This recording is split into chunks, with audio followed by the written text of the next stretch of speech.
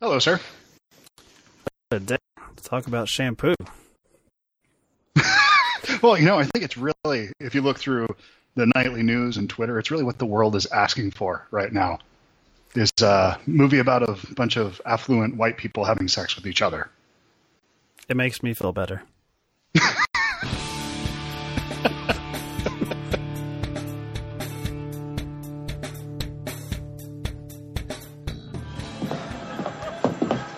Well, you're looking great, baby. What are you doing later?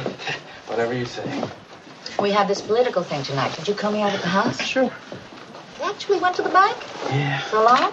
Yeah. Do you really want your own shot? Yeah. Why don't you see Lester? What? Your husband? Yes. What about? The shop. I think it'd be a good investment. I don't mind telling you.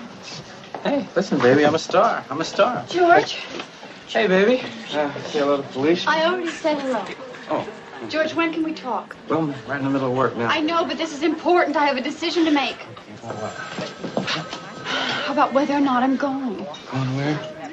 Egypt. Oh, honey, did they offer you the job yet? No, but I think they might.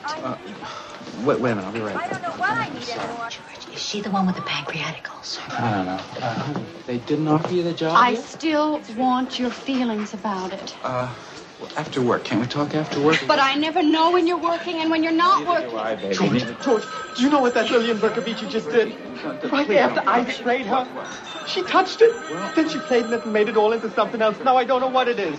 You know, you just gotta... I can't stand to talk to I'm her on busy, the phone. Ricky. Jill? She all right? Yeah, she's fine. Anyway, I really think you would be a good investment. Great. I wouldn't tell Lester if I didn't think so. You in it? I mean it. I mean it or I wouldn't say it. Hey, Dennis. Alicia looks great, doesn't it? Right.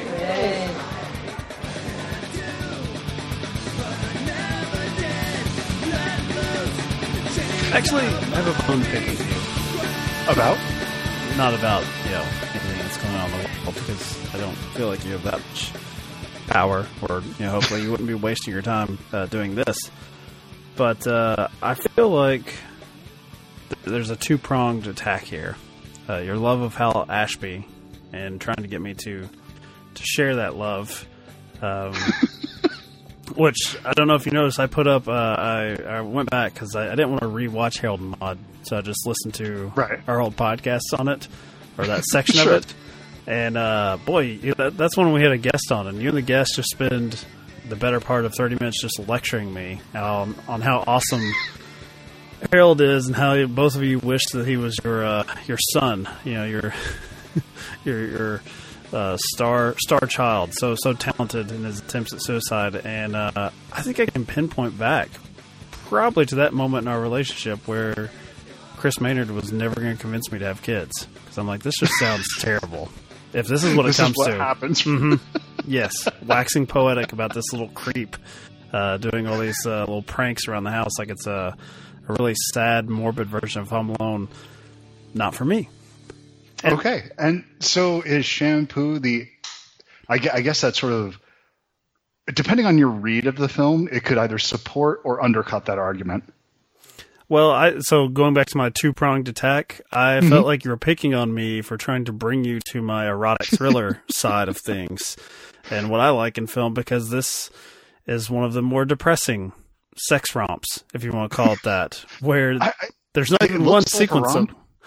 Well, it opens with moaning, groaning in bed, darkness. We got the credits start to roll. It's a Warren Beatty joint here, and so we're about to see the goods. And I guess you get a little bit of man butt from him in a sort of a comedy of error sequence where they're trying to fake like he's giving a steam haircut about midway through.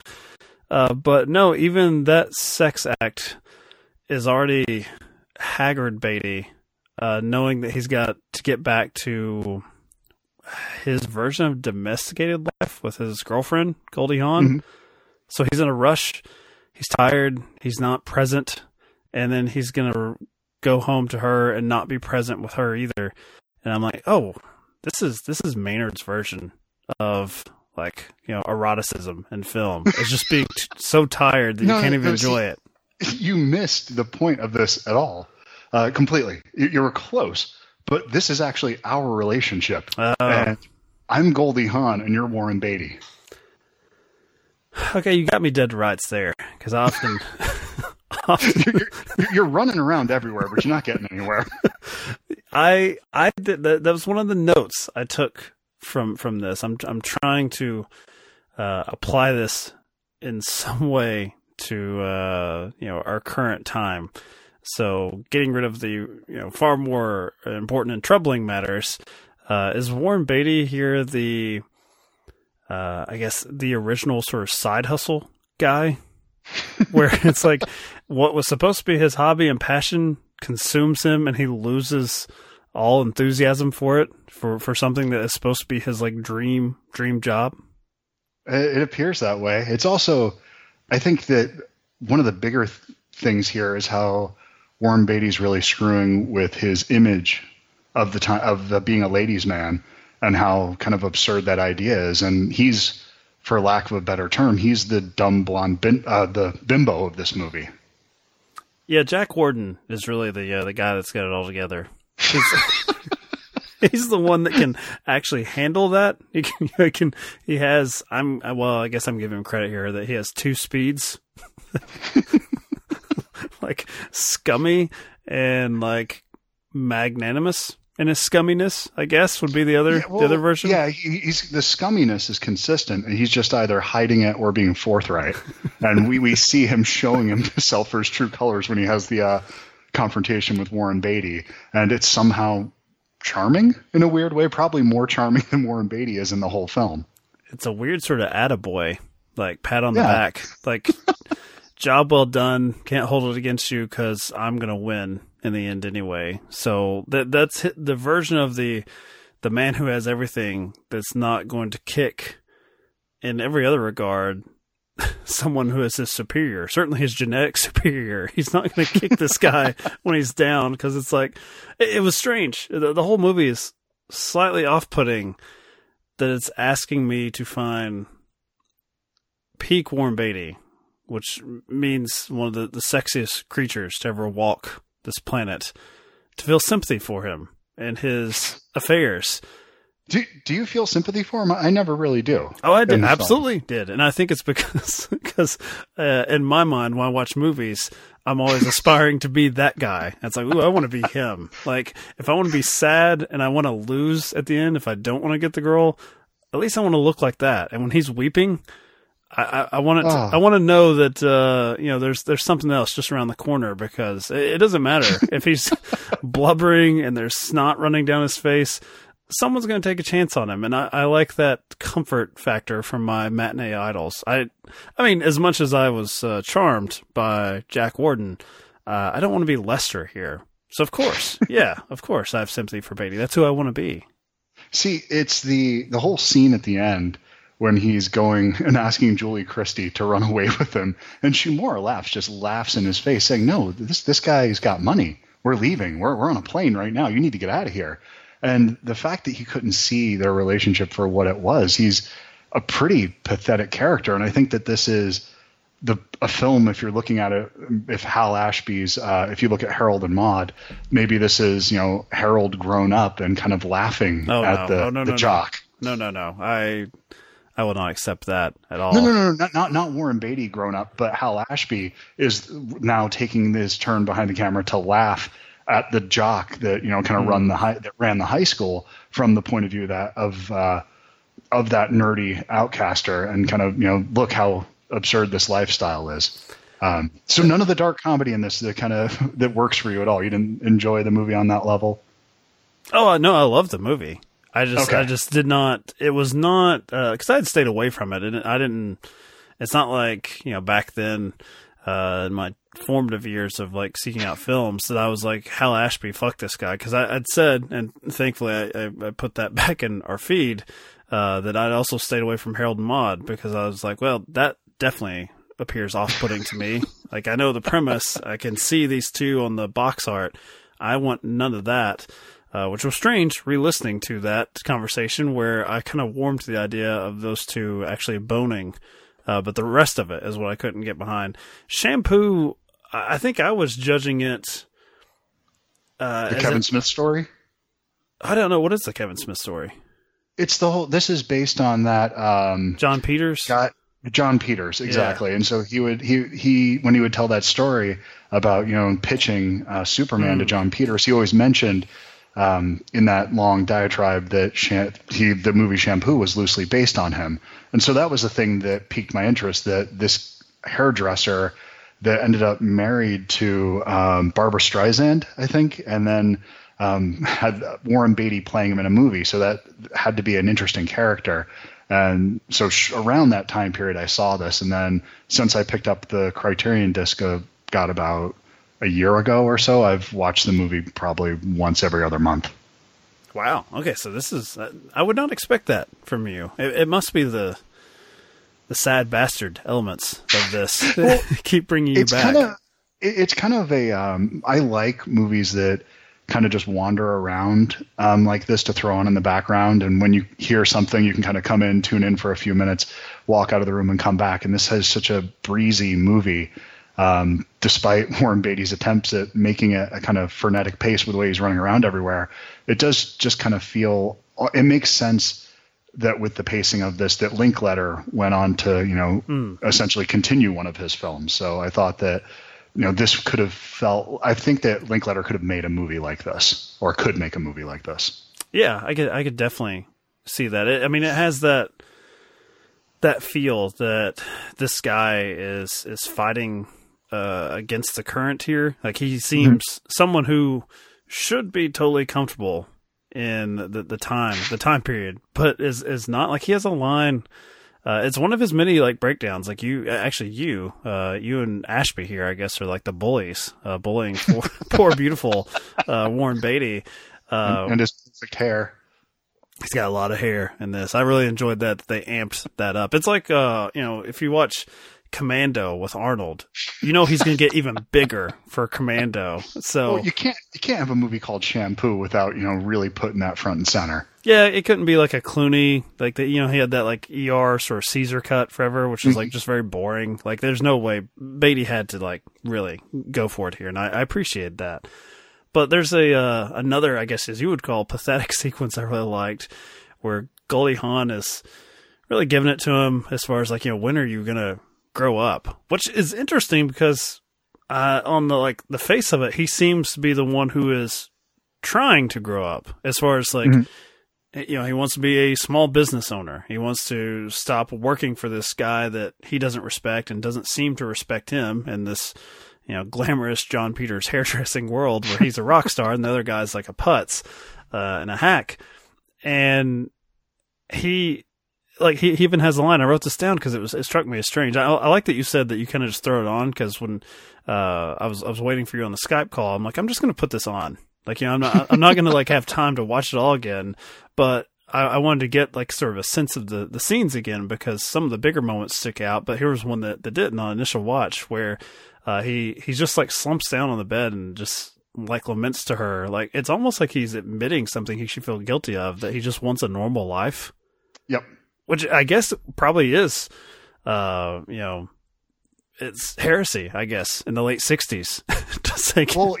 There's I think that's actually really good that you kind of, that moment, because it also ties in to him later when he's confronted and he says, I'm not anti-establishment. And so there's just an assumption that he is this thing, he doesn't have any problems sitting around the Nixon rally and all these things. And I think it's just all that is put in the film to really show how this guy's clueless and just wandering through life. And I think that that's really the politics of the movie, is that because we weren't paying attention, look at what we got into. So I think that's how a movie like this is actually relevant today. Yeah. On that note, where I missed the point on things, which I enjoy. That's the moments of levity in my life. A lot of the time, though. I had a question for you. So is the lesson from this movie that if I go to a Republican election party, that a beautiful drunk blonde woman will insist on giving me a blowjob in front of everyone there? Is that what Hal Ashby was trying to teach me as a lifelong Democrat? It's probably not going to happen at the Green Party rally. The Green Party rally. My liberal views only go so far as which parties I will go to. I might be able to agree with you, but I don't know if I want to attend with that particular gathering of people. I wondered, and I usually, I used to be one of my bits. I would throw you under the bus and be like, how'd this play when this came out? I would try to play the age card, but since I'm fast approaching 40, notice that material has I've kind of dropped that from my act. But I did wonder, like, it's so specific and so pointed that this comes out in 75, I think. Mm-hmm. Yeah. They decide to really, like, hammer that point home that it's like, this is the late 60s and we were about to arrive with Nixon as president. Like, his face pops up. I mean, that's where you're getting, I guess, an attempted blowjob as among all the older Republicans. And I was trying to read up on how it was initially received, and it's strange. Oscar nominated, and it made a ton of money. Yeah, but it's like the critics didn't really go to bat for it. Like, Rotten Tomatoes only has 35 reviews, but it's only a 60%. And Rotten Tomatoes, is that from the older? Is that the original reviews, or is that people revisiting? Because if it says 35, I'm like, God, I hope there wasn't. I hope in 75 there wasn't like 5 reviews, and that was all we had. But they prominently mentioned Ebert as one of them that called it a disappointment. So it's strange to me to see that, because I totally agree with you as far as like the timelessness of it, which is the reason I stayed away from it. Was I thought this would be a time capsule in the worst way, where I'm like, I want nothing to do with that. You look at the cover and the hairdresser thing, and it's like, we're going to look back at the late 60s, and that just sounds like like Don Draper selling me the 60s.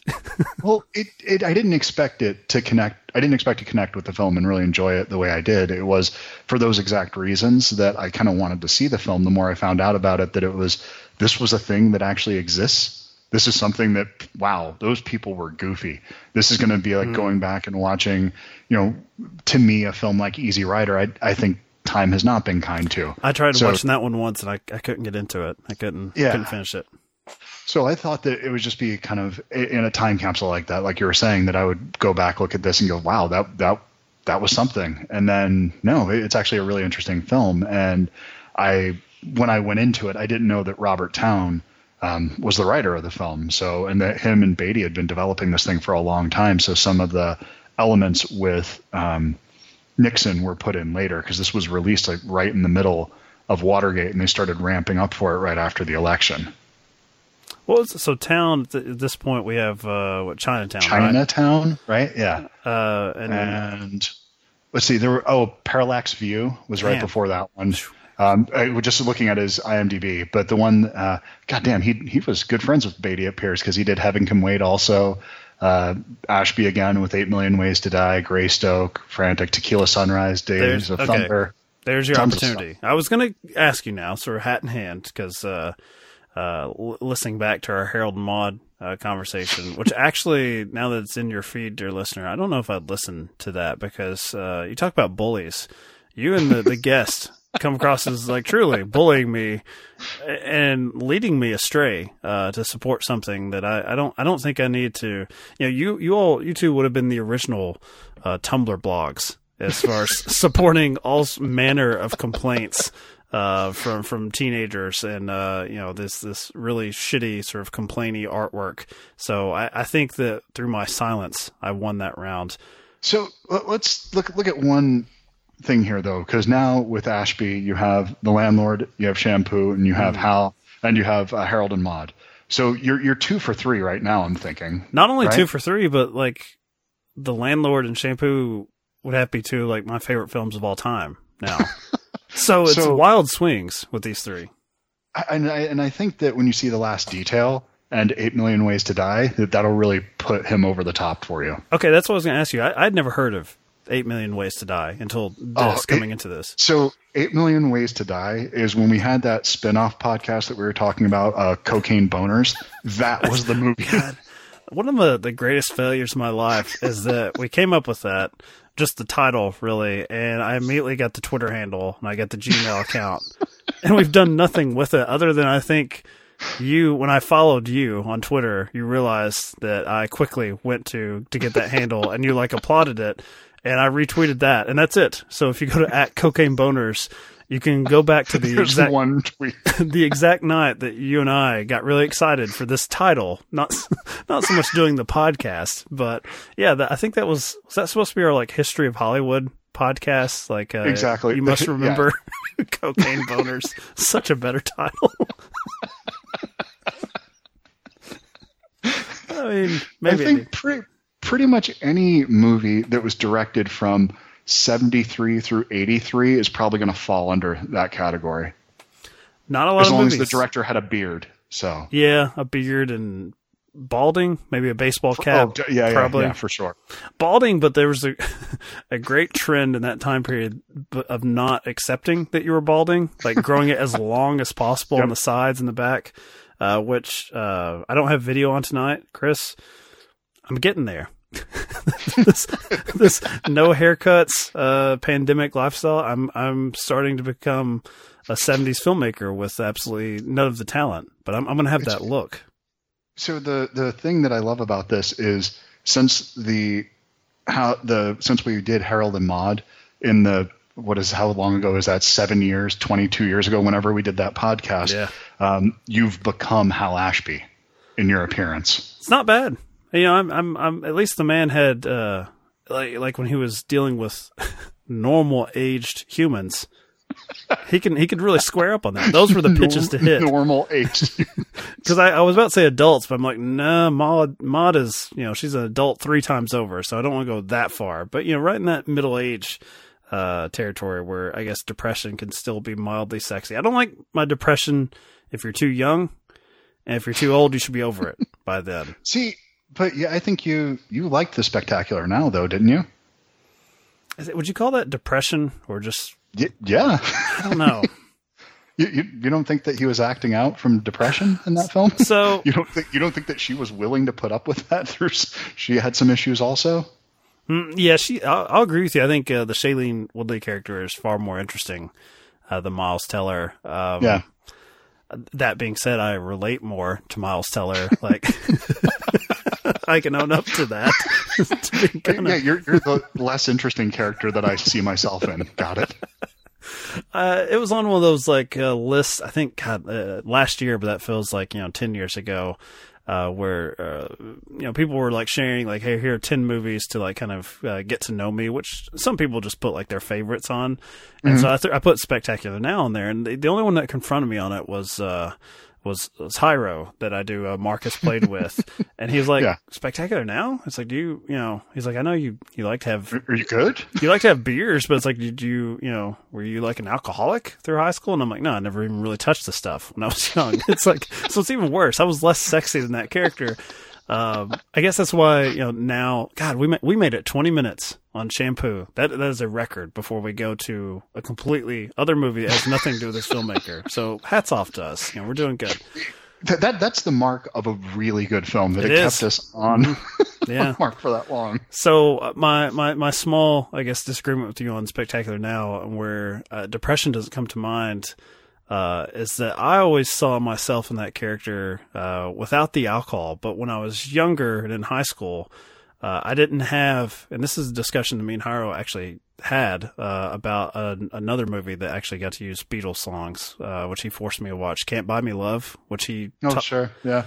He asked me... filmed here in Tucson. Well, he asked me to pass along if this was your high school experience, if you dressed like Patrick Dempsey. And I said, I don't even want to ask. I just want to assume that's you, Maynard, riding the lawnmower, picking up all the chicks.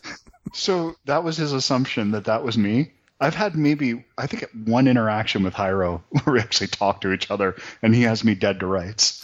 I guess he just thought that Can't Buy Me Love is this is Tucson. This is Tucson of the 80s. The thing is, though, I lived in Delaware when I was in high school. You know, I actually remembered that because that's part of the War Machine versus Warhorse continuity, part of the canon. Because I remember making fun of you about like playing or cruising around like the Foxcatcher Farms. I remember that being a bit for a while. That's right, because I mentioned that you could go drive around in those areas and look at those ridiculous mansions, and so yeah, that became like when you used to drive around in the DuPont's mansions. Got it. Back when Maynard was on the Foxcatcher wrestling team, of course. Where was I going? Spectacular Now. That's it. Okay. Yeah. So well, we should get back to shampoo eventually. Eventually. I guess, but... So. Okay. My high school experience, which apparently differed from yours, wrestling in Delaware, different from Hyro's. He had, I think, a more typical sort of like bullying, sort of outcast experience, or at least that's kind of what he was alluding to. Mine, coming from such a small town, which is very much like Spectacular Now, is that there was less room for bullying because everyone knew everyone since you were a little kid. Like everyone had that shared experience, and you know, it feels like if you start to put on airs and start trying to act superior to someone that you've known since you were like 3 or 4, someone else is inevitably going to be like, why are you talking to him like that? Like we have all grown up together as this like community.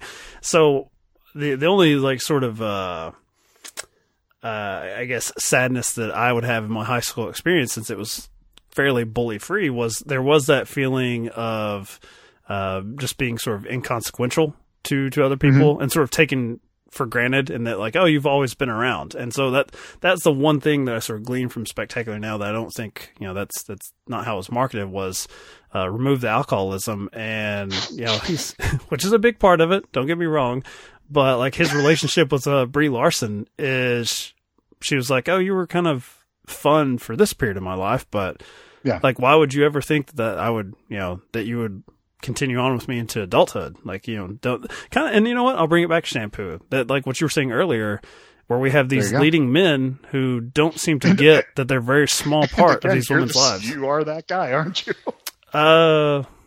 Well, I'm definitely with shampoo, where you feel like we're judging Warren Beatty, and that's the guy that you want to see yourself as, that you aspire to. But I'm a lot closer to Miles Teller than Warren Beatty. I can recognize that. Okay. And Miles Teller would take that as a great insult too, because I think he's got quite the ego from what I've read. But he is not Warren Beatty.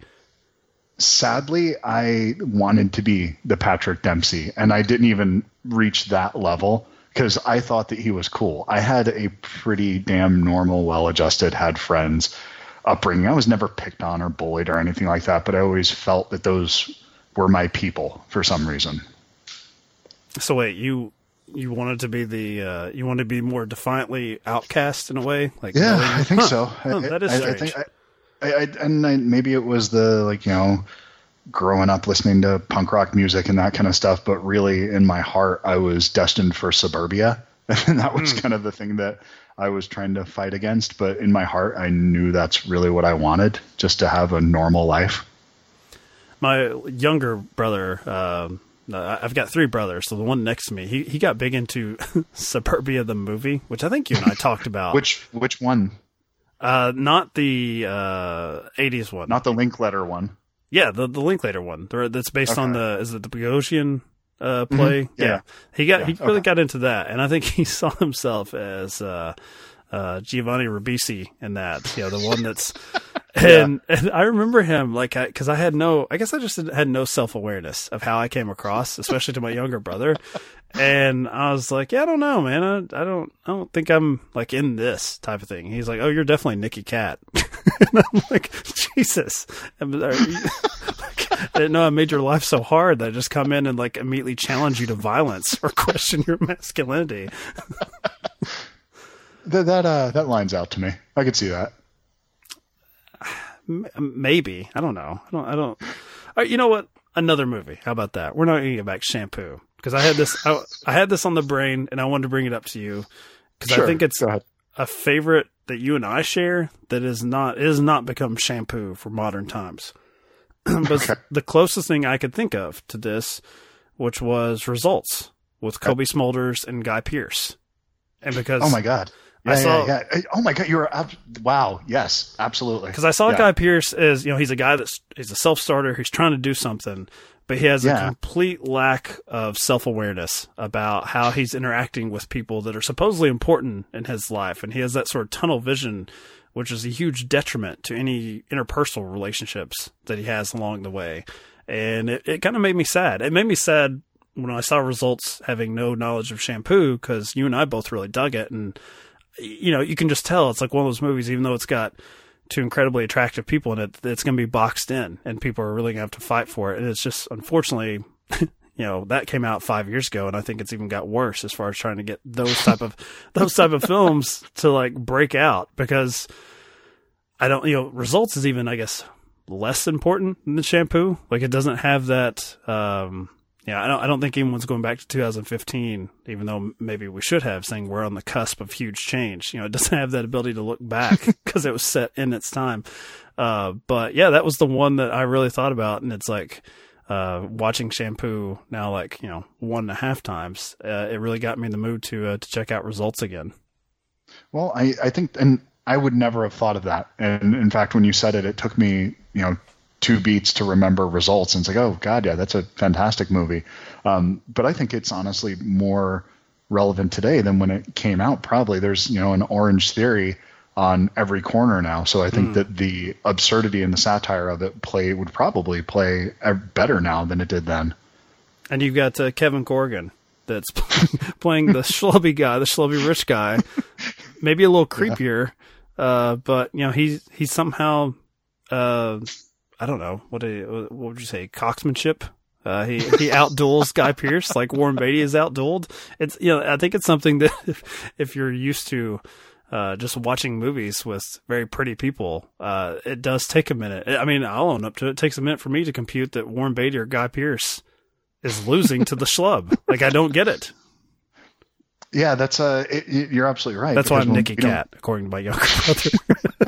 Well, no, but I think that's something it's just honest, that it does take a minute and that's something that in Shampoo, that Warren Beatty really has to drill down on to make that come through. Because if he would have played this, I think any smaller or any less broad, the satire wouldn't have worked, and you would have taken him sort of I think if he would have been doing this and he would have been in control of the situation, and he didn't seem like he was the one that was being used by these women, it would have been creepy. Mm-hmm. And it wouldn't have been an interesting film in that way, or it wouldn't have been a sympathetic character at all. You're saying that's one area where the character actors can rule, then, is that they can pull off creepier stuff without having the power dynamic there that makes it like too unseemly for audiences. So if you think of what was that movie with Philip Seymour Hoffman, Before the Devil Knows You're Dead? I think do you remember? Do you remember the opening of that movie where he's having sex with Marissa Tomei? Yes, because talking about taking a minute to compute why or how those two naked forms are on screen together, and the fact that you have Ethan Hawke, off to the side somewhere in my brain, I'm like, hey, we've got the flesh here.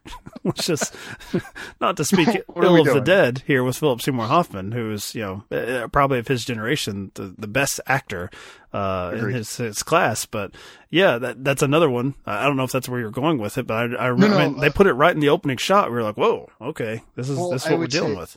That's where the character actor can make a scene like that work in a way that Warren Beatty in that scene, or even if you take one of the contemporaries, if you would have put in, Ed Norton or Ethan Hawke or one of those guys in that scene, it would have played completely different. They would have had to do a lot of work to make that scene feel as uncomfortable as it did, just because of the physicality of those two characters being together. Yeah. And that's our expectation. That's kind of a reflection of us as an audience, and it does play into that. So, yeah, I think we were just. I mean, maybe the only complaint would be like, "Whoa, you're just getting this out of the way early." Like, you can pace yourself. Then we'll get into the pretty people nude on screen. But Philip Seymour Hoffman, we're like, okay, don't do that again.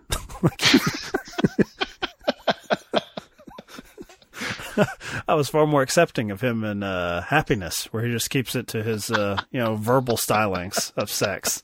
You don't have to see any of it. He has an unusual way of sticking postcards to the wall. Boy, I'm shocked that we have been doing this for about 6 years, and we have never done an episode on happiness. And I guess it's probably for the best. we've not gone there. I think that's that's survival mode kicking in. that we don't know very much, but I think we know enough that if the two of us talked about that film, that would be one for the vault. That that would be the release on the day I die episode. Yeah, I mean, I can just say, give me $1 on Patreon, and I'll give it to you. I'll take the blowback, the cancel culture, I guess, as long as I make a buck. But no, see, the problem is, even just in our brief excursions to Spectacular Now, before the devil knows you're dead, you and I have this problem, which makes it a good podcasting relationship, but terrible as people and us being out there roaming the world, and that we have to sort of kick everything around. Be like, well, no, wait a minute. let's look at it this way. And when you have, one of the threads in that film being a pedophile. Yep. I still like the dad. Do you remember the dad from Happiness? The one that's the patriarch. Wasn't a pedophile.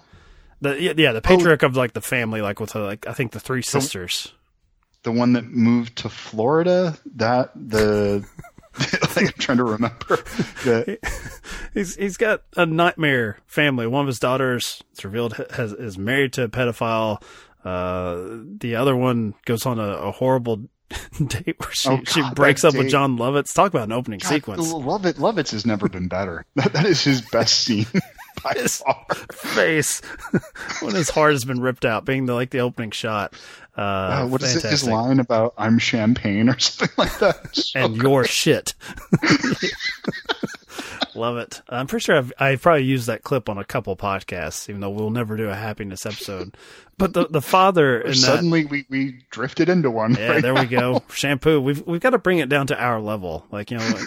Sad, beautiful sexiness. We're just gonna go to the awful shit when it comes to sex. But no, the dad in the family is getting divorced. He's basically trying to get away from the family, from all this nonsense.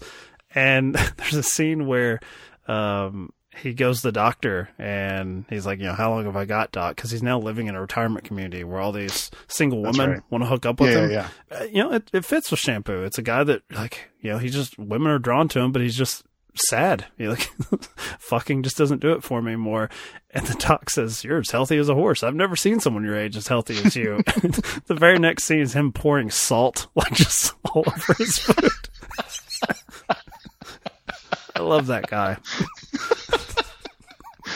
I'm so glad that's the moment you went with for that film. Yeah, I mean it's not even self-preservation at that point. It's just that that's the one thing I guess I can aspire to, is that if you get up there that long and you've got that much shit coming at your doorstep with your family's problems, let's just run out the clock. Let's just no timeouts, no stoppage, no fouls. Let's just get to it. On that note, I've got Shampoo running on silent in the background here, and we just got to the final moment here where Warren Beatty is saying, "Hey, let's get married. I want to have a family, domesticated life." Yeah. And he's got this line that says, "I don't trust anybody but you." And how did you take that? Because that's the thing that was really jarring for me on first experience, and it's one that I went back and watched that scene a few times because I think it's read as totally earnest in the moment, but I'm like her, and that it has no weight to me. When he says it, you can read his face, and if you're an alien race or a computer, you can analyze it and be like, he is telling the truth. But there's nothing to be believed from that line. I think that is his truth in that fleeting moment. It carries no weight to it. It's a very empty, moment. So, and Julie Christie knows that. She knows what their relationship was and is. I think that Beatty knows that also, but he's wrapped up in an idea for a moment that he could have this life with her, but he doesn't even know what that life would look like. He would screw it up before the end of the day. Because this is essentially a 48-hour period or something like that, or I don't even Yeah, know how long yeah. it takes place. So it's essentially like a long weekend. This film takes place over. By Monday morning, he would have completely fucked it up again. So there's no. I think he's being honest to himself. You're right. He is earnest in that moment, but it's not real. Also, I mean, all the relationships here are very like paternal with Beatty. Like all the women in his life, they have this, you know, like it's like they're trying to replace like, you know, a father figure. I would say I would lean that direction more than the sort of normal mothering, because it's like they're trying to set him on a path, like to manhood, and it's weird from his like, you know, female partners. Like they can look at him as this sort of sexual specimen, but like all of them seem to quickly realize that they're dealing with a boy, dealing with a child. I'm telling you, man. You made fun of me for getting into Spectacular Now, but I'm seeing a lot with that too. Like there's something I'm digging about these movies about inconsequential men. Well, they're all the women are using Warren Beatty to get back at somebody else in their life. You know, for Julie Christie is using him. Carrie Fisher uses him to get back at his mom, and mom's using him to get back at her husband. And even the husband ends up using him in the end. So it's like every character in here does use him and takes him for granted. And so and I think that's because he has a completely empty life. He has no real relationships. He doesn't plant his feet down long enough to really do that, to have roots. And the one character that he could do that with, he doesn't. Goldie Hawn, the one that does actually care about him and wants a life with him, that he just takes her for granted and is just using that as kind of a crash pad, it seems. There was a really troubling moment I had in my youth that relates to Garden State, which you can stop there. Just the movie in general. I knew that was coming. That terrible song, yeah. Well, which song? 'Cause that soundtrack, that time period. I don't know, Death Cab for Goo Goo Dolls or whatever it was. Let's not go back to Goo Goo Dolls, because I know that's recent. I don't want that to become a recurring bit on our show where we pick on the poor Goo Goo Dolls, but you know, the metalheads that are just totally misunderstood. Where I was talking to a guy that was probably like maybe he was like 5 years younger than me, and we were talking movies, and he talked about how much he hated Garden State, and I'm like, yeah, you know, even then when it was like relatively recent, like within the first year of its existence, I'm like, yeah, that's what, you know, don't come to me with that. Like, that's not a bold opinion for to hate on Garden State. And he said, no, it's just because like all my friends, like they aspire to be Zach Braff. And I was like, what? Who would, even if you like enjoyed the film, why would you aspire to be that character? And he's like, well, you know, you wouldn't understand it because you're already like his age at this point. Like, he's like, but you know, like a teenager would look up to that. It's like, and I kind of got it. Like, I was like, oh, so is this like, was Garden State meant to play younger? Like, it's meant to like for kids who haven't yet got a chance to like play at being an adult. It's sort of, it's like the Blink 182. It's like for punk for them. It's like the little training wheels. Yeah, it's the mall version of romance. Yeah, for sure. But and I think that there's enough distance from that movie now that it's harmless. There's nothing offensive about that movie. You can go ahead and file it as a lesser Say Anything. And I think, when you're in 8th grade, you can look up to, you know, the John Cusack or Zach Braff, you know, sad sack characters, and want to see that you see yourself in them. You're like, the world doesn't get him. You know, he's too pure and too whatever for the world. And I could see that making sense. But here I am, almost 40, Chris, and I'm on a different tier, but I'm looking up to the Warren Beatty shampoo character and being like, yeah, there's stuff I don't like about the guy, but if I could trade places with him, I'd take my shot. Just how much of your life would you be willing to give up for that one weekend that he has? Well, it's weird though, because like, you know, I watched it with my wife, so I definitely couldn't say that in front of her. Like, man, I wish I could be in his shoes. But like, what did your wife think about it, by the way? I think we had a weird double feature that was totally by accident, but it felt like an old War Machine versus Warhorse episode where the theme is like Goldie Hawn being screwed over by like stupid men. Because we watched Cactus Flower, which is totally different. Walter Matthau and Warren Beatty. I think my wife could accept literally and figuratively being screwed over by Warren Beatty, but Walter Matthau was like a non-starter. Like, get the fuck out of my face with your lying bullshit. Nothing against I can't argue with her on that point. But I think she had the same thinking as me, like not being like a film snob in any respect, but just the opening and the fact that it's Warren Beatty and the time period. I think she thought it was going to be way more of a sex comedy, and I think she thought this is a drag. And she's one of the women that probably wouldn't, as much as she would like to have had sex with Warren Beatty once. As soon as he started crying or started talking about having a normal life, I don't know. She kind of checked out. She didn't really have much for him. What I'm saying is she's not going to be Julie Christie up on that hillside giving him one last like talk. I think she's someone that's like slipping out. Like, well, that was fun. Like, just I had my time with him, and now it's over. Like, get out before Warren Beatty cries on you, which is smart. Have you showed her McCabe and Mrs. Miller yet? Oh no.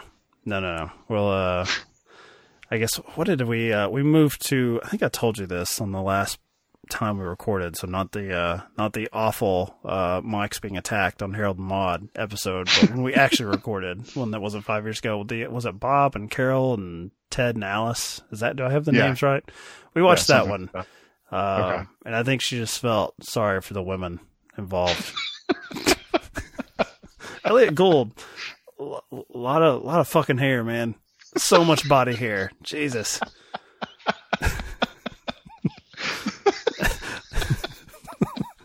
All it did was it didn't cause my wife to entertain the notion of group sex, because that didn't do it for her with all that body hair. But I think she wanted to check out. Maybe she did even without me. The Natalie Wood, like the HBO documentary that came out within the last year. Mm-hmm.